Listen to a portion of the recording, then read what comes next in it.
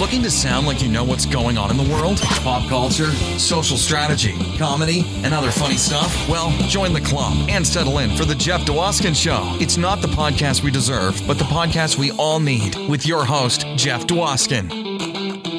All right, Jay, thank you so much for that amazing introduction. You get the show going each and every week, and this week was no exception. Welcome, everybody, to episode 122 of Live from Detroit, The Jeff Dwoskin Show. As always, I am your host, Jeff Dwoskin. Great to be back for another amazing episode. This week, we're bringing the laughs with comedian Paul Mecurio. You loved him on The Daily Show with Jon Stewart, The Late Show with Stephen Colbert. Amazing podcaster, host of Inside Out with Paul Mecurio. Maybe you caught his one-man show off-Broadway, Permission to Speak with Paul Mecurio, or maybe his Comedy Central special, or the CBS Late Late Show, or The Tonight Show. There's a million places you probably have seen and loved and adored Paul Mecurio. And now we can add to the list this podcast, Live from Detroit, The Jeff Dwoskin Show, to his extensive credit list. Excited to share my conversation with Paul with you, and that's coming up in just a few minutes. I do hope you're doing well. I'm still recovering from my nerdgasm of having Wil Wheaton on the show last week. It was so much fun talking to Wil Wheaton about Star Trek: The Next Generation, The Big Bang Theory, and all the amazing things that he's done. He shared so many great stories. Oh my goodness. I think the episode's an hour. It could have gone a million hours long. He has that many amazing stories to tell. I hear, even if you have listened to it once, that it's therapeutic to listen to it 5 or 6 more times. It's not documented. Anyway, I appreciate everyone that reached out. I got really excited when Wil put my Instagram stories into his stories a couple times. It is always a thrill, even for me, to be shared and liked by my guests on social media. So much fun. Oh, a news alert. Oh, what's this say? It says, my friends Jeff Zonder and Howard Rosner have challenged me to an Axis and Allies rematch after I researched their good names in my Wil Wheaton episode where I disclosed a 90-minute victory in Axis and Allies over both of them. Well, I'll have to take this into consideration and keep all of you updated if all of our wives even let us attempt a 10-hour rematch of Axis and Allies. Until then, never let it be said I do not use sound effects. I haven't mentioned it in a while, but check out jeffisfunny.com. That's home of Live from Detroit, The Jeff Dwoskin Show on the web. You can buy me a coffee, sign up for my mailing list. Also on YouTube are all the back episodes of Crossing the Streams, our weekly live show that we do every Wednesday at 9:30 p.m. Eastern Time on YouTube, Twitter, and Facebook, where we discuss the TV shows you should be binging. Also, if you keep your ears peeled right here to this podcast feed, I throw in bonus episodes that have highlights from the live show. So if you can't catch us live, it will be delivered to your ears at some point. I'm excited to share my conversation with Paul Mecurio with you. We worked together in 2012 at Mark Ridley's Comedy Castle. He was amazing. We talk a little bit about that. Paul shares his amazing journey from corporate life to following his calling as a comedian. All that's coming up in just a few minutes. But before that, I do want to thank everyone in advance for their support of the sponsors. When you support the sponsors, you're supporting us here at Live from Detroit, The Jeff Dwoskin Show. And that's how we keep the lights on. Today's interview sponsor, Downtown Beirut 2, bringing you the best in slashings, muggings, and stand-up comedy. There's no better place than Downtown Beirut 2 to see all the famous people way before they're famous. Because let's face it, once they're famous, they won't come to Downtown Beirut 2. So get the laughs while they're cheap and be able to say you saw them when. Come on down to Downtown Beirut 2 today. All right. What sounds like a very inexpensive way to see stand-up comedy. Check that out in your area. In the meantime, I'm excited to share with you my conversation I had with Paul Mecurio. Enjoy. All right, everybody. I'm excited to introduce my next guest to the show. Comedian, podcaster. You loved him on The Daily Show, regular on Stephen Colbert, an off-Broadway sensation with permission to speak. Ladies and gentlemen, Paul Mercurio. How are you, Paul? Good, man. How are you? Good to be with you. It's been a while since we worked together at the Comedy Castle in Detroit. It's been a while. It's 2012. We graced the stage together. I was always amazed by how you started off your act. At the time, at least, you went into the audience. It was almost like all kind of improvised right in the very beginning, very engaging. I always thought that was just so brave and amazing. Or stupid, one of the two. But I like sort of talking to them. I think people have really interesting stories, and that's actually is the basis for my one-man show, which is just getting people to, it's not making fun of them or like a Rickles kind of thing. It's just more like talking to them and then them revealing like these crazy facts about their lives. And you realize just either how your life is just as crazy as somebody else's or not as crazy or whatever. It's just like, so it's hard for me not to walk in a room and do that. You know what I mean? Like it just feels natural to me to do it that way. Sometimes I don't. I just jump into my act, but I eventually do find myself talking to them at least a little bit, Yeah, I was inspired by it. I thought it was because I'd never seen someone do it to that extent before. You walked into the audience. I mean, you became part of. Yeah, I like that room, and I like going in and playing, and you get stories. Like my one-man show, I bring people on stage and they just tell stories from their act. And the premise of the show is, if we talk, we connect. And if we connect, maybe it's not a heavy theme thing where like I'm hitting you over the head with anything like touchy feely, but like, if we talk, we connect, and then maybe we realize we have more in common than we think. And so it's really like the comedy finds itself in the conversation. So I'm not driving the funny, like I'm trying to make fun of somebody's glasses or whatever, but the stuff they reveal, like, I had this guy on stage. He must be in his 20s with his mom and his dad. And he's gay. He said he was gay. And I said, well, do you remember when you came out of the closet to your parents? And he started laughing, and his mother started laughing. He goes, oh, I remember. Yeah. He goes, I think he was like 19 or something. And he said to his mother, I just want you to know I'm gay. And she said, I have work in the morning. It's 10:30 at night. Why are you telling me this now? That was her response. Like, and if we scripted that, it would seem, okay, plausible in a script. But it just is so not believable, but it happens in real life, And then we had this other couple in their 70s, and they met through an S&M website, and they are into dominance, and they're like, they look like your grandmother and your grandfather, like, and they're legit, like, and people's jaws are on the floor, like, oh my God. Again, it's like if you wrote it in a script, we'd go like, I don't know if people would believe that 2 75-year-old people are in the S&M. It's like, nope, they're right there in front of me. They are. That's awesome. I totally understand the mom's reaction. I'll talk to my wife, and the reaction is, why did you think I would be able to process and react to this appropriately at this exact moment? My wife will like sort of give me a lot of precursor rambling.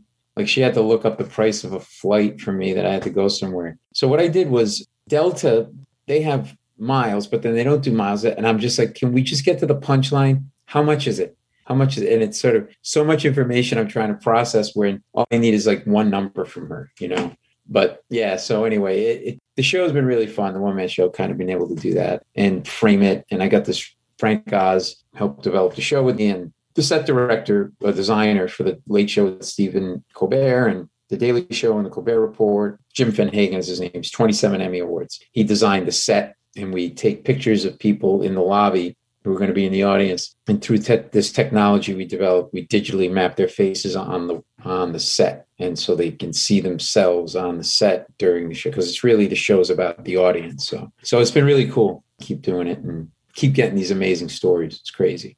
That's awesome. So you started that in 2018, just before, and kind of probably slammed into the pandemic with it. Yeah. And then I kind of had to stop, and we're going to take it on the road too. But yeah, there's this other guy, he's like 25. He goes, yeah, I broke up with my girlfriend. He goes, why? Because I taught her how to shoplift and she wouldn't listen to me, and I got fed up. I'm like, what? He goes, yeah, I taught her how to shoplift and she wanted to go shoplift at CVS. And I'm like, you don't want to shoplift at CVS. It's not worth it. And I go, wait, back up. been doing illegal stuff. I've been stealing bikes since I was 12. And, he says, I stopped now. I clean up, but I can steal anything. And he got mad at his girlfriend because he taught her how to shoplift, but she wouldn't listen to him. And she went to CVS and he goes, don't go to CVS. You're going to get, and the crowd is like, and the thing that was crazy was he was not self-aware. He wasn't putting on an act and he didn't realize just how effed up this was, like how he was legitimately, he thought him teaching her to shoplift was normal. And then his reaction to her getting mad at her that she got arrested at CVS, not because she got arrested, but she got caught. He was mad that he got caught. She wouldn't listen to him. He all thought that was normal. And that was the beauty of it, right? Like he was in his own world. Like everybody else in the room was like, this is really screwed up. And this guy, so he goes, yeah, I told him not to go to CVS because we're going to do steal like lipstick and like some pens. It's not worth it. You got to go to a place where you can steal like jewelry. Sure enough, she goes to CVS. She gets arrested. She's in the cop car. She goes, I'm not bailing out. And I just walked away from her. Your head's like, what just happened? Like, so anyway, it's been really fun to get these crazy stories from very normal people. That is really funny, but I can see his point. Exactly. Yeah. It's like, if you're not going to listen to me, go to jail and maybe you'll learn a lesson that way. Okay. Because this isn't working. It's like I'm talking to myself. I'm trying to teach you how to steal, for God's sake. Right. You don't want to go down for stealing like extra strength Tylenol. Yeah, exactly. And then, we're putting it on the road too. So we're putting dates together to do that. And because I really want to go to other parts of the country with it, because I have that experience through stand-up. So I know the stories are out there, and I was getting people from all over the US and all over the world because, they come to New York, they go to Broadway. I had everybody, like some older couple living on a boat and just great stories from them. So, we're going to take it around and we feel like we hit on something that nobody else is really doing, I mean, it's not like traditional crowd work. It's framed with a point of view and a theme. And there's some technical aspects to it to kind of really give it some little bit of a life on stage. It's not just a guy going, what do you do? Where are you from? Kind of thing. Nice hat, buddy. That kind of stuff. No, it sounds great. There's got to be some niceness to having it just in New York, though, not like it almost like a Vegas residency, but in New York on off Broadway. Yeah. The family probably likes that. It's nice. And, I run from the Late Show and then do that. And I think people, when they're visiting another city, they're a little bit more loose. Like they're not working. You know what I mean? Like they're on vacation. So I think you got to get a little bit more stuff out of people when they're kind of in this relaxed state of mind, Yeah, absolutely. Right. Because they're on vacation. There's no way the other 100 people in this room know who I am. Yeah, exactly. I can go into my Cloak and Dagger routine because I'm not in my own city where my entire subdivision's going to know about it by Tuesday. And I'm not thinking about, this report that I have due tomorrow that I have to get home and do as soon as I'm done at this theater, I think there's a benefit to that too, just having somebody in another city in like New York, it energizes people and stuff, I had another guy that his wife was cheating on him with a minister in Czechoslovakia. The reason he figured it out was his mother died. She was Czechoslovakian. They went there for the funeral. His wife, this priest started hitting on his wife. And then he realized that the priest was sleeping with her because the guy was a fat, troll, which is the way he described him. And his wife stayed there for a while and would go hike. And this guy was hiking with her and losing weight. So he realized that he was sleeping with this woman because this woman was helping him lose weight. And yet they're still living together here in Brooklyn. It's just, the stories just get so thick and rich and like they go all over the place. It's really great. Anyway. No, that's awesome. That must be such a kick. What story did you hear and it just kind of stopped you? Like, you're like, I don't even know where to go with this. It was actually that one because there was a whole other level to it because his wife and he are still living in Brooklyn in the same house, but they're getting divorced, but she's still flying to Czechoslovakia to have this relationship with this minister priest. And the guy knows it and the guy's letting it happen. And it's just like, and people literally were yelling from the audience, why don't you just leave her? Like they started to give him like marital advice. And I had another woman, she goes, yeah, I'm kind of off heroin. I go, what? You go, yeah, I'm kind of off of it. She had a friend, they were close. Both of them were heroin addicts and one is off, but the other one is kind of off. She goes, yeah, I go off and I go on. But it's the kind of thing you say, like when, yeah, I'm eating bread, but then I'm not eating bread. Like I eat bread and then sometimes I lay off bread. This is like, she was talking about heroin like it was Kool-Aid. Sometimes I drink Kool-Aid, sometimes I don't. It's friggin' heroin. Like it's like, that one stopped me in my tracks because it was sort of like, am I happy for you? Or is it sad or pathetic that you're not off of it? Or you're kind of like, it's like I'm sort of not murdering anymore. I murder a little bit, but not as much as I used to. Like that's kind of how I didn't know how to react to it. It's amazing how many versions of normal exist in the world. Like everyone has their own, like however they are, they think that's normal. I did jury duty once, and it's amazing when you do jury duty because you're sitting there and you all watch the same exact thing. And then you go into the jury room and you start to talk about it. Differences, I guess it's not as surprising, the way the country is now, but like, the way everyone can see the same thing and then have completely different versions and takes on it. I was like, right. I can't believe this. How is that even possible? But then everyone had like this different point of view. And I was like, oh, I grew up really sheltered. It's like 12 Angry Men, but like, you're right. I mean, I never thought of it that way, but you're absolutely right. People do look at their version of normal, like this woman with got kind of off heroin, that was normal to her. And then I know there were people in the audience like never even did a drug, let alone heroin. And so they couldn't get their head around it. But the thing that I like about it is that afterwards people would come and talk to each other in the audience and go, I thought that was really interesting. Oh, I never did that. Or I always wanted to, sail around the world in a boat. Like it was sort of, it does bring people sort of together to do their thing, to kind of have this engagement that they wouldn't have otherwise. Well, it sounds amazing. It sounds like what's so cool about it versus like doing a stand-up act or a play or anything like that. It's different every time. Yeah, it really is. That's what I really love about it. And I just love how honest the people are. As long as they know you're not going to compromise them and be mean, they'll give you everything. They'll give you the world, That's so cool. Yeah. Yeah. All right. I want to see the show. So, all right. All right. I won't charge you for the ticket. You come in free. You're my friend. Thank you, Paul. Thank you. That is so lovely. Awesome. I got like 10 friends I didn't mention that are coming too. I love when someone does it. Someone's like, we're eating. Someone's like, I got it. I go, oh, then hang on a second. Waiter. Exactly. Bring me that cheesecake. Bring me 3 pieces. I'm going to be hungry later. I think a lot of people probably know you from various things, but specifically probably The Daily Show. But I kind of you have a very unique kind of story that kind of leads up from I know you call kind of an original double life that kind of then broke off into comedy full time. But you were an investment lawyer on Wall Street. I was a lawyer. I did investment M&A transactions, mergers and acquisitions at a big corporate law firm. Went to Georgetown Law School and ended up in New York. And then I was doing M&A, merger and acquisition deals as an investment banker, which is similar to what you do as a lawyer. It's just a different focus. Like the investment banker does the business analysis of the companies and then sets a price and negotiates the terms. And then the lawyers negotiate the documentation, all the lawyers' paperwork and stuff, legal paperwork and stuff. So, and then I was writing jokes as a hobby for some reason. And I made some short films and one of them got into the Aspen Comedy Festival. And I lied at work and said my mother was sick. And I was sitting there in a theater watching my short film in a big comedy festival in Aspen. And they took us to lunch at some bigwig's house. And they put us in a van and drove us into the woods. And then in the woods, we changed out of the van into like a horse-drawn sleigh. And I thought, well, I'm going to get raped in the woods. I don't know what this is, but this is not like this. This is like jaded New Yorker. Like, and then we get to this clearing and there's this massive house. And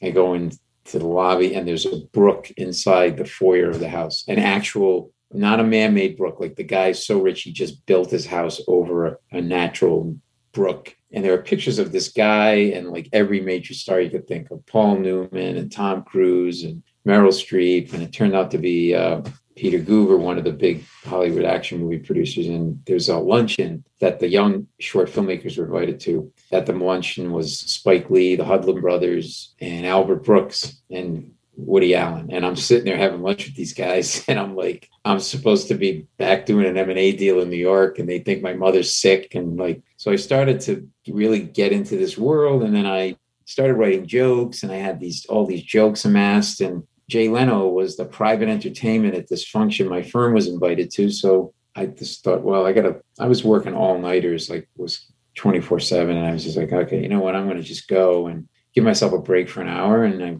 watched him, and then I went up to him afterwards and said, I got these jokes and I don't know what I'm going to do with them, but I don't know if you need jokes, you can have them. And he's like, okay, which was really blew my mind, because like he really did talk like somebody was letting helium out of a balloon. Like, That is a great Jay Leno. and they get, it's basically like a baby crying and also shitting at the same time. And then he calls me back and he goes, wait, you might want to put your name and your phone number on here so I know how to reach you. I was so nervous. And then he called me a couple of days later. He goes, I read your jokes and I'll hire you to send the jokes for the Tonight Show monologue. And then he goes, by the way, what did you do? I go, I'm a lawyer. He goes, I knew it. I go, why? He goes, you write like a lawyer. You're too wordy. He goes, get to the punchline. He goes, you get 4 sentences to get to the punchline. And you don't need to tell me when to make a funny face. I've been doing this a while. I know what I'm doing. And then a few days later, he called me. And first time he called me, my phone rang. He's like, it's Jay Leno. His phone here. And I thought it was my friend, David, like pulling a prank and doing a Jay Leno impression, because I thought there was no way Jay Leno would be calling me. And I'm like, yeah, really funny, David. And he goes, no, really, it's Jay Leno. I go, yeah, right. And then I actually said to Jay Leno, you do a lousy Jay Leno. I think I do a pretty good me.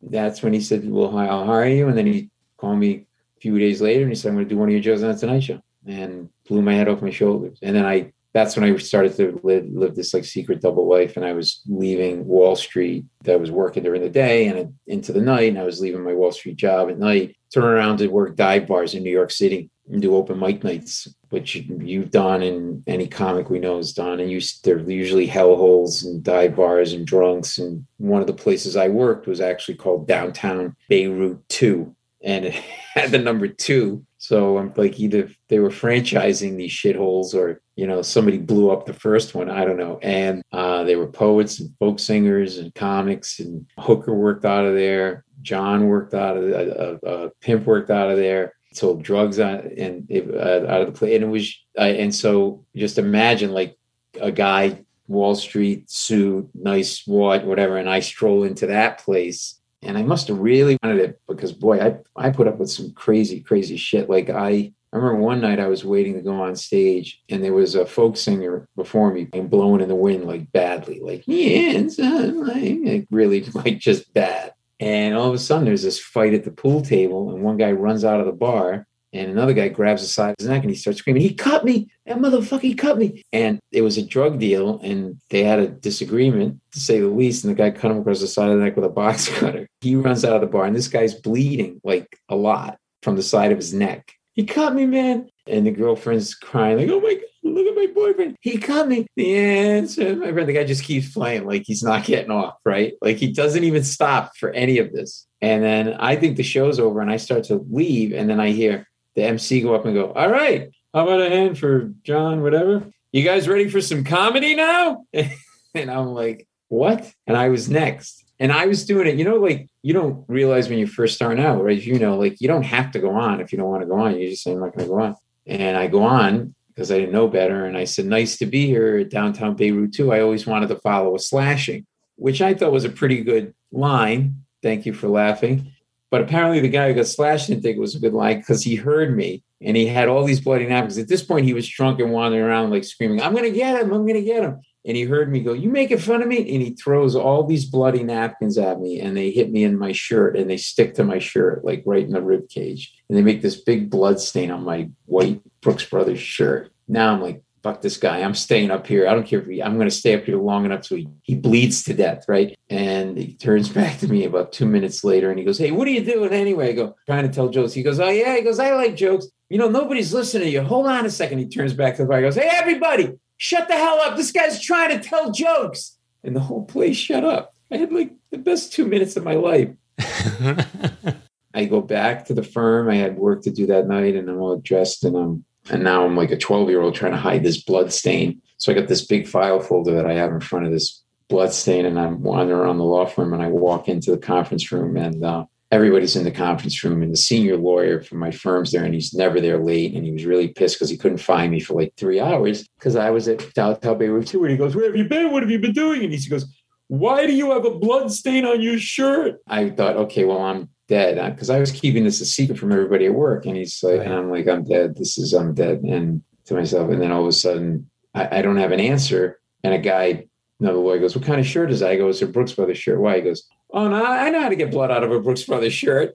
And I'm like, what? And then another guy goes, no, Armani. When I get blood on my shirt, and I'm thinking, like, are you guys remaking American Psycho in your spare time? Why do you know so much about blood on work shirts? And I got bailed out, by that moment. And then that's when I realized, like, I either got to shit or get off the pot and do this full time. And so I unraveled my life, and I sold my apartment in New York, and I moved to a rooming house where I was living with several different people in this old rooming house, including a 300-pound phone sex operator who sold Herbalife diet products door to door. That was one of my neighbors. And I started living the life. And then, then I married her. No. And so then I got really disenchanted, though, like 6 months in. I'm like, this sucks. What have I done? And I got tempted to go back to Wall Street. And I did. I went and did an interview. And I said, okay, I'm going to go back, swearing off comedy. And I moved back into the city, recreated my life, nice apartment, nice suits. I moved my girlfriend back in with me, swore off comedy. And then 6 months later, I was back in the clubs doing comedy like an alcoholic looking for a drink. And that's when I realized, like, I really don't have a choice in this. Like, it kind of picked me, The straw that broke the camel's back was during that second stint on Wall Street. I was doing a deal, and we were working in Arizona, and this senior older guy from the company, the client, comes up, did I see you on TV last night? And I had shot like a TV set, but they didn't tell me when it was going to air, and I forgot about it. And I go, no. He goes, oh yeah, I saw you. You're like telling jokes and stuff. You're being funny. I'm like, oh no. I go, yeah. And I'm like, oh God. And then it hit me. I'm like, yeah. And I thought, I'm going to be in trouble. And he goes, it was great. He goes, hey everybody, my investment banker's a comedian. What do you think of that? Hey, why don't we all go down to downtown Phoenix? We'll go to a comedy club tonight, and Paul can perform for us. I'm like, no, I'm good. That's okay, right? And it turned out that the guy liked it, and I became like his favorite person on the deal because the fact that I did comedy like humanized me to him. I wasn't just this like money grubbing Wall Street guy, and not that all people on Wall Street are, but that's like the perception, right, of some people. So it was weird. Like, it was like I needed his permission that it was okay to do it, and then I felt more free to go and do it full time. That's awesome. It's interesting how the universe kind of sends you things when you need them. The randomness of you not even knowing when that's going to be on TV, the randomness of him watching it when you're there. Right.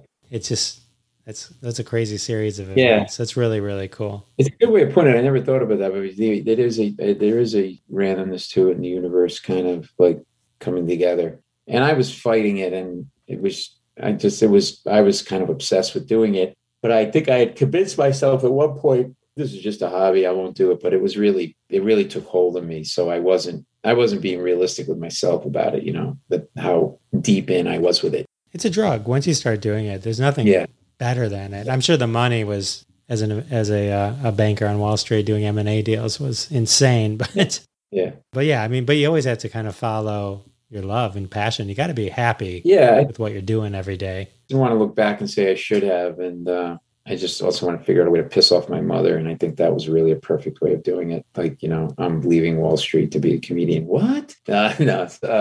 But yeah, then you've got all these hell gigs that you've had, you go work with jerks and obnoxious people and all that other stuff. But the core of it was that bull. I was really torn. Should I stay? Should I go? Should I stay? Should I go? Because it was a really scary decision, It had to have been horribly scary because at this point you're married, right? Do you have a kid yet or not yet? Yeah, but on the way, So and there's certain expectations, from that other person in your life, and then just reworking everything. It's a lot. It was a lot. Thank God for Jay Leno and that guy who saw you on TV. Yeah, exactly. Right. For not getting fucked. I ended up leaving that job. I didn't get along with my boss on my second stint on Wall Street. He was kind of obnoxious, so I was kind of happy to be out of there. He didn't get it at all, and but I would get good material from being on Wall Street, so that was good. But the whole thing was just so. And the phone sex operator, and she would want me to come and listen to her calls with her in the room, and I'm like, no, I'm good. And then I could picture what she really looked like, and I'd throw up in my mouth, and like all that. So it was just like I was in this bizarro world for a while. It is, and for those listening who've never done comedy, can't understate when Paul says shit gigs, he means the worst of the worst. Yeah, it's like, why am I here? Why am I doing this? Nobody's paying attention. But you get that one laugh, and that sustains you. And I was doing a gig, and then the partner's wife came in from the firm, and I didn't want her. She knew me, and I ducked behind the bar and I said to the MC, introduce me as Paul Windmill. He goes, what? I go, Paul Windmill. Windmill was the street I grew up on. So That's like a porn name. And then I pop up and I spent the whole set, like basically with my back to the audience, like looking to the side and the back so she wouldn't see my face. And somebody was like, turn around. I'm like, nah, I'm good. Like it was like I was getting heckled to turn around on stage. It was just ridiculous. It was ridiculous. It's so funny. It's hard doing comedy in front of people. I had work come to one of my shows I was doing in Ann Arbor, and it was kind of split. There were some people that just thought it was the greatest thing they ever saw, and then some people I don't know that ever felt comfortable looking me in the eyes again. Exactly.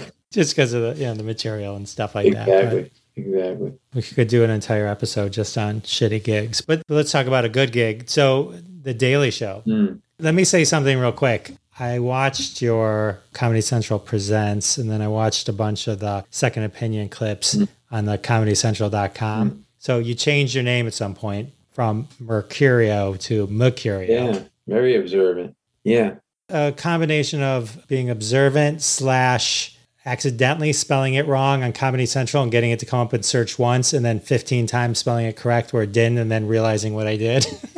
But what I was going to say is you should probably call Comedy Central and have them put the new way, the current spelling in the database. So when people search, they can find you. Oh, they have it as Mercurio? Yeah. Because on The Daily Show, you are Paul Michael Mercurio. Yeah. Well, I had this Australian actor named Paul Mercurio, who was in Strictly Ballroom and Exit to Eden, and he was in the Actors Union before I was. And so I had to change my name. So for a while I was going with 3 names, but people were just butchering it and couldn't remember the third name. And Paul Michael Mercurio, like really? So I shortened it back to Paul Mercurio, and I dropped the first R in my name.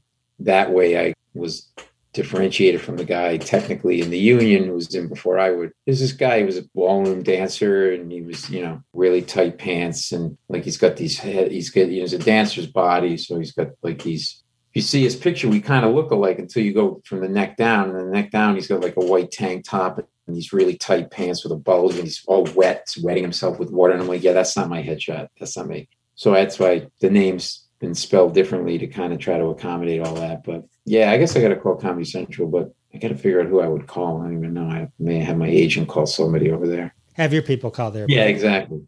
Talk about like how did you land the gig at the Daily Show? You were there for many years, and were you a writer and you were a correspondent? Yeah, and I was doing stand up in the city, and Liz Winstead knew me, one of the co-creators. Her and Madeline Smithberg created the show and asked me to submit some stuff, and they liked it and hired me. And then we were doing this new show, and they were just leaving us alone, letting us do all sorts of crazy stuff. And sometimes we get in trouble and get yelled at by the president of the network. Like we wrote this piece like about the Disneyfication of Times Square, whereas the porn shops were gone and now replaced by all these, theme stores like Disney. And we go in and go, but is it really any different, or is it just a front? And then like pick up a doll and go, this is a dildo, like the mermaid doll, like all the Disney classic, the dildo. And then they put the piece together. And then on Friday we'd have a meeting, and the president of the network's like, just, your dad's screaming at you like he's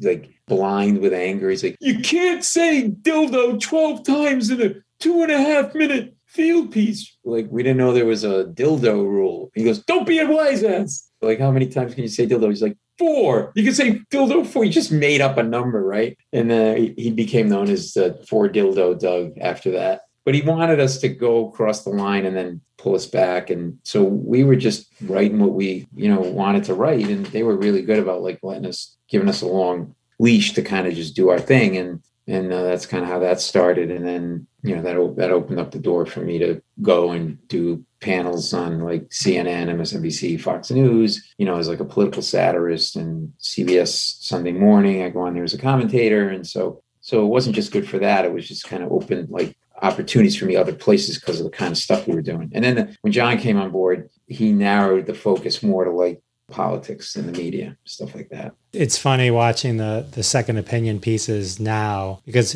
Jon Stewart's kind of back again with his Apple show. Yeah.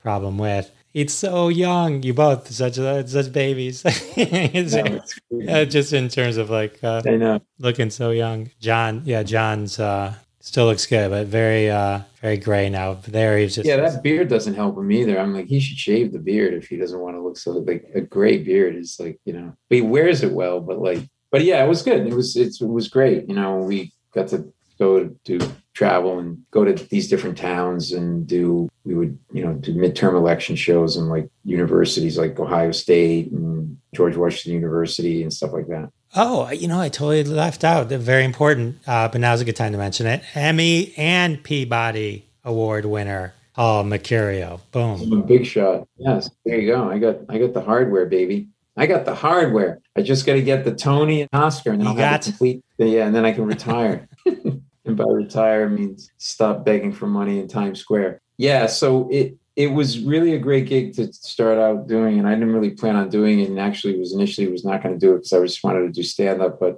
it just opened the doors, and like we were just we got yelled at for doing inappropriate blowjob jokes on the air that got on somehow, and with graphics with like shots of stuff on people's faces, and like we get yelled at, and they pull the show, and then other time, but they really wanted us to cross the line sometimes and then pull us back because they wanted it to have an edge. Yeah, no, it's so cool. I mean, the Daily Show like launched so many people. I mean, in addition to you, Stephen Colbert, who I know you're good buddies with, John Oliver came from there, Lewis Black, Steve Carell. Yeah. I mean, it's just. I used to write the Lewis Black segment. Myself and my writing partner were the ones that really pitched Lewis to be a part of that show. And we would write that segment with him, Back in Black. We would have so much fun because we would just it was always like these sort of odd little stories that we couldn't do in the other part of the show. And it was always like a Florida man, ... And then it was like some crazy, batshit crazy thing that somebody in Florida,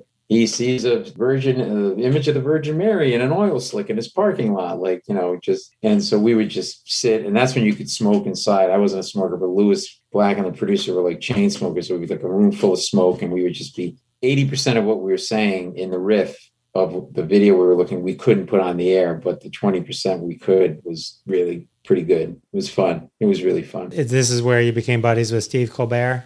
Yeah, we wrote together on that show, performed on that show, and then he went to Colbert Report, and I worked on that show for a while, and The Late Show with Stephen Colbert. But yeah, it was just an odd collection of misfits that came together to make that show, That's so cool. So I do want to make sure that we cover one other big thing. I got to check out the movie Chuck that you were in. With Liev Schreiber. Yeah, about the real life Rocky Balboa, Chuck Wepner.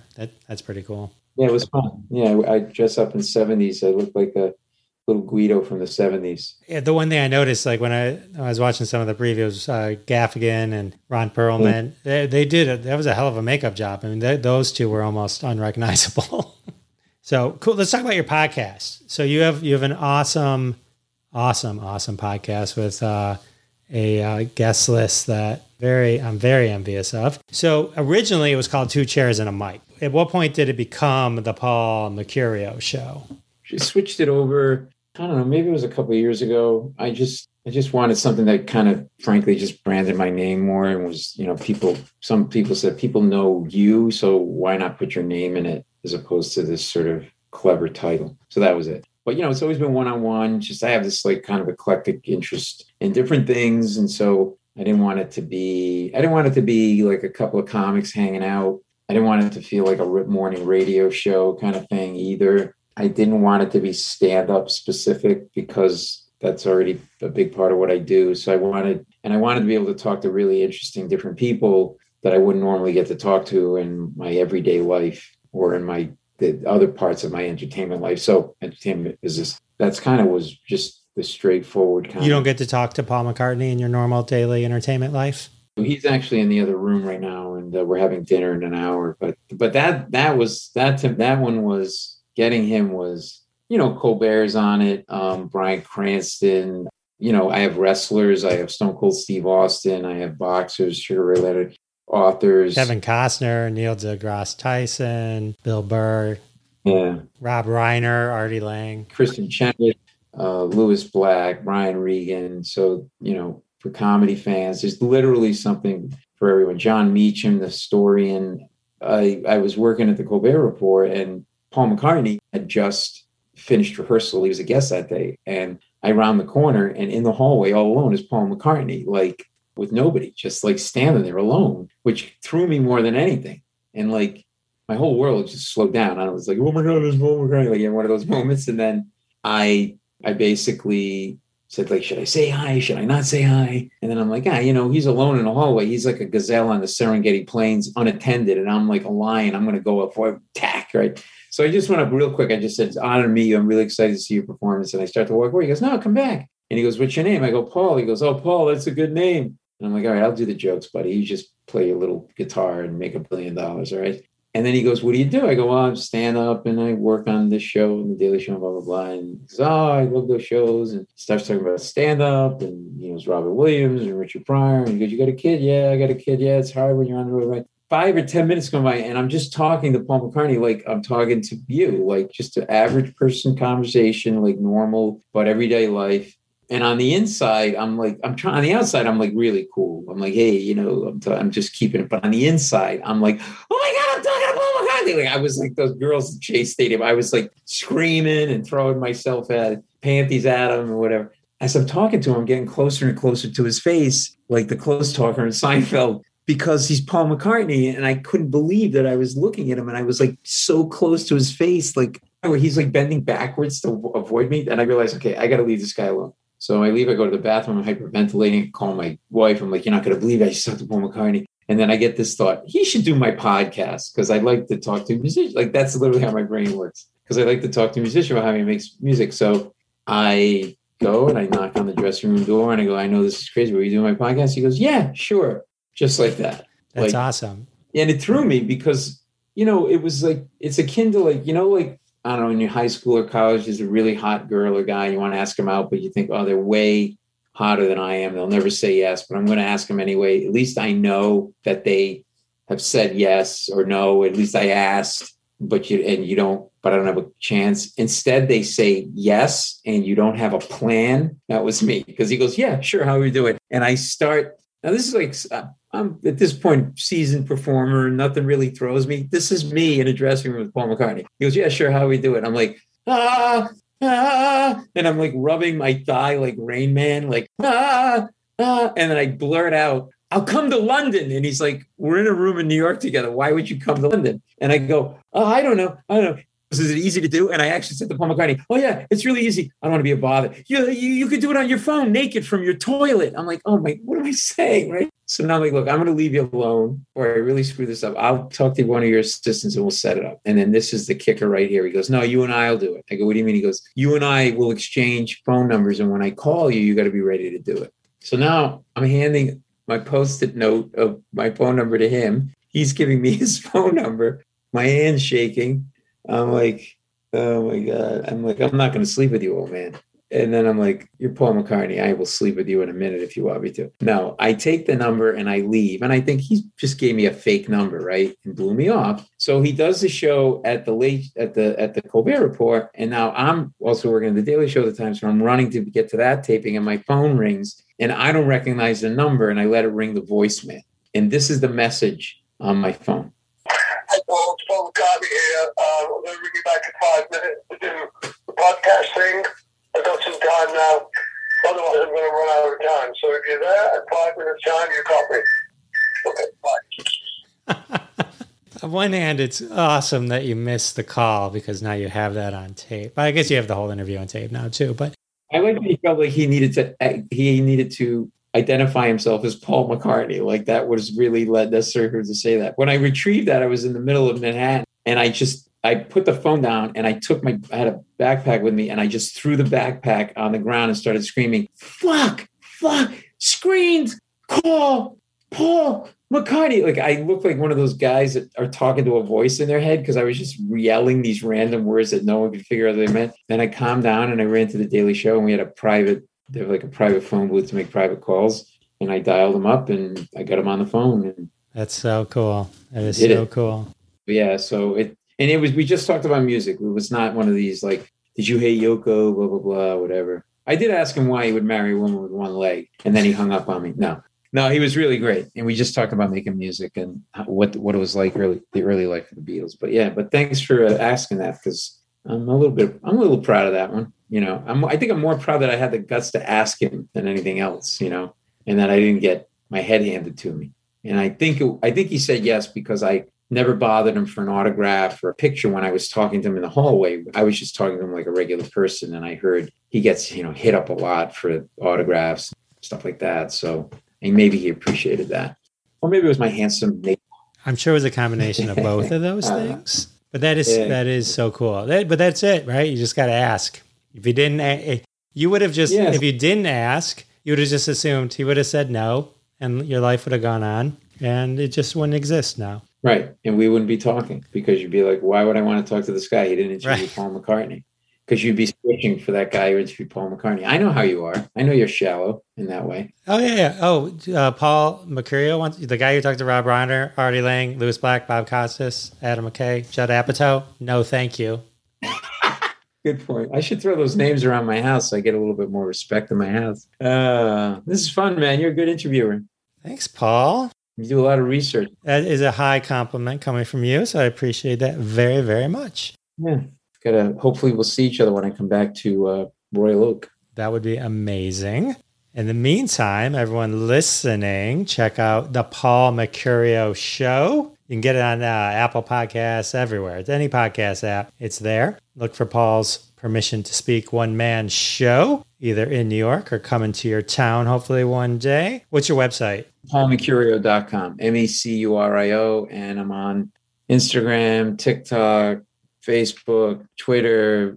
I'm on every social media, and I'm already on ones that don't exist. I've already put my name on a list to be on anything that does not exist yet, but will. So it's at Paul Mercurio, MECURIO, one R in my last name. I hope my name change isn't holding my career back. Do you think it is? I think only for people who are trying to search you on ComedyCentral.com. Okay, good. I feel better then. Thanks, man. This has been fun. Yeah, thank you so much. This was a blast. All right, everyone. How awesome was Paul Mercurio? I told you. I built it up and boom, we delivered. So during the conversation, Paul and I talked about him changing the name of his podcast. Well, he's changed it since then. So if you're going to go search out that Paul McCartney episode, search for Inside Out with Paul Mercurio on Apple Podcasts or wherever you listen to your podcasts. Same place you find mine, you'll find Paul's. And what a nice little treat that was, huh? An extra Paul on the podcast. Oh, Sir Paul McCartney. Kinda. Indirectly via Paul. Ipso facto, Paul McCartney's been on my podcast. Maybe. Not really. I'll have to look up the rules. If Paul comes to your town, either Paul McCartney or Paul Mercurio, for two different reasons, go see both. Both amazing. All right. Well, with the interview over, that can only mean one thing. That's right. It's time now for a trending hashtag from the family of hashtags at hashtag Roundup. That's right. Follow hashtag Roundup on Twitter at hashtag Roundup and download the free hashtag Roundup app at the Google Play Store or iTunes App Store. The app is free, totally free. Download it, get notified every time a hashtag game starts. Tweet along with us, and one day one of your tweets will show up on a future episode of Live from Detroit, The Jeff Dwoskin Show. Fame and fortune await you. This week's hashtag, of course, inspired by the conversation I had with my guest, Paul Mercurio, and his amazing one-man play, Permission to Speak, where he brings people on stage and they bare their souls. Well, would you believe? At hashtag Roundup Mad Anter and It's a Struggle, challenge Twitter, nay, the world, with hashtag My Most Boring Confession. These are probably some confessions Paul hopes would never make the show, but yet here we are with some hashtag My Most Boring Confession tweets. Tom confesses, I wear shoes in the house. Don't do that. That's supposed to be really bad. Craig Shoemaker, I hate people who hate people and hate that hating those people. Make me one of those people. That's Craig Shoemaker. You may recognize him from episode 14 of Live from Detroit, The Jeff Dwoskin Show, an OG interview. Check that out when you get a chance. Lynn confesses, I cannot sleep with my closet door open. Not even a crack, because you know, monsters. I hear you, Lynn. I hear you. Loud and clear. Jeff knows what the hokey pokey is all about. Keep that to yourself, Jeff. Baker's has a problem mixing up East and West. I got to confess myself, I never knew which was which. And then I worked someplace and the address was West 12 Mile. So anytime I had to figure out East and West, I just pictured where they were in relation to who I was and then could figure out whether I was East or West of where I needed to be. Jan confesses that she lathers and rinses, but does not repeat. That's pretty brave, Jan. Pretty brave. Rick confesses he's walked on grass despite what the sign told him. I'm guessing that sign said, don't walk on grass. And Rick said, not today. Not today. I'm walking on this grass. These are some hashtag my most boring confession. If you're like, I got one more boring than all these, you head to Twitter right now and you tweet your own. I'll show you some Twitter love. Just tag us at Jeff Dwoskin Show. We're not done here. Tomas finds Swiffering to be exhilarating. He loves Swiffering. You should come to my house. My wife could use a break. Debbie confesses that she said she sent thoughts and prayers, but she actually didn't send them. Guilty. I've done that. Dan confesses he once told the tech guy he restarted his computer, but hang on to your hats, everyone. Dan did not really restart his computer. Thank you, Dan. I hope you feel better from that confession. Acidic Blonde admits she let the dogs out. We knew it. Woof, woof. I knew it was you. I knew it was you the whole time. You just sat there with it. In the Runes confesses fruitcake isn't all that bad. Oof. Who hurt you? Who hurt you? And finally, the other Aang confesses when eating Pringles, he often exceeds the suggested serving size. Oh, we've all been there. All right. Those were some exhilarating hashtag my most boring confession tweets. Again, go to Twitter, tweet your own, tag us at Jeff Dwoskin Show. All the tweets I read will be retweeted at Jeff Dwoskin Show. Head on over there, follow us, show those tweets some love. Well, can you believe it? The hashtag game's over. The interview's over. That can only mean one thing. Episode 122 is coming to a close. I want to thank my special guest, Paul Mercurio. And of course, I want to thank all of you for coming back week after week. It means the world to me, and I'll see you next time. Thanks so much for listening to this episode of The Jeff Dwoskin Show with your host, Jeff Dwoskin. Now go repeat everything you heard and sound like a genius. Catch us online at thejeffdwoskinshow.com or follow us on Twitter at Jeff Dwoskin Show, and we'll see you next time.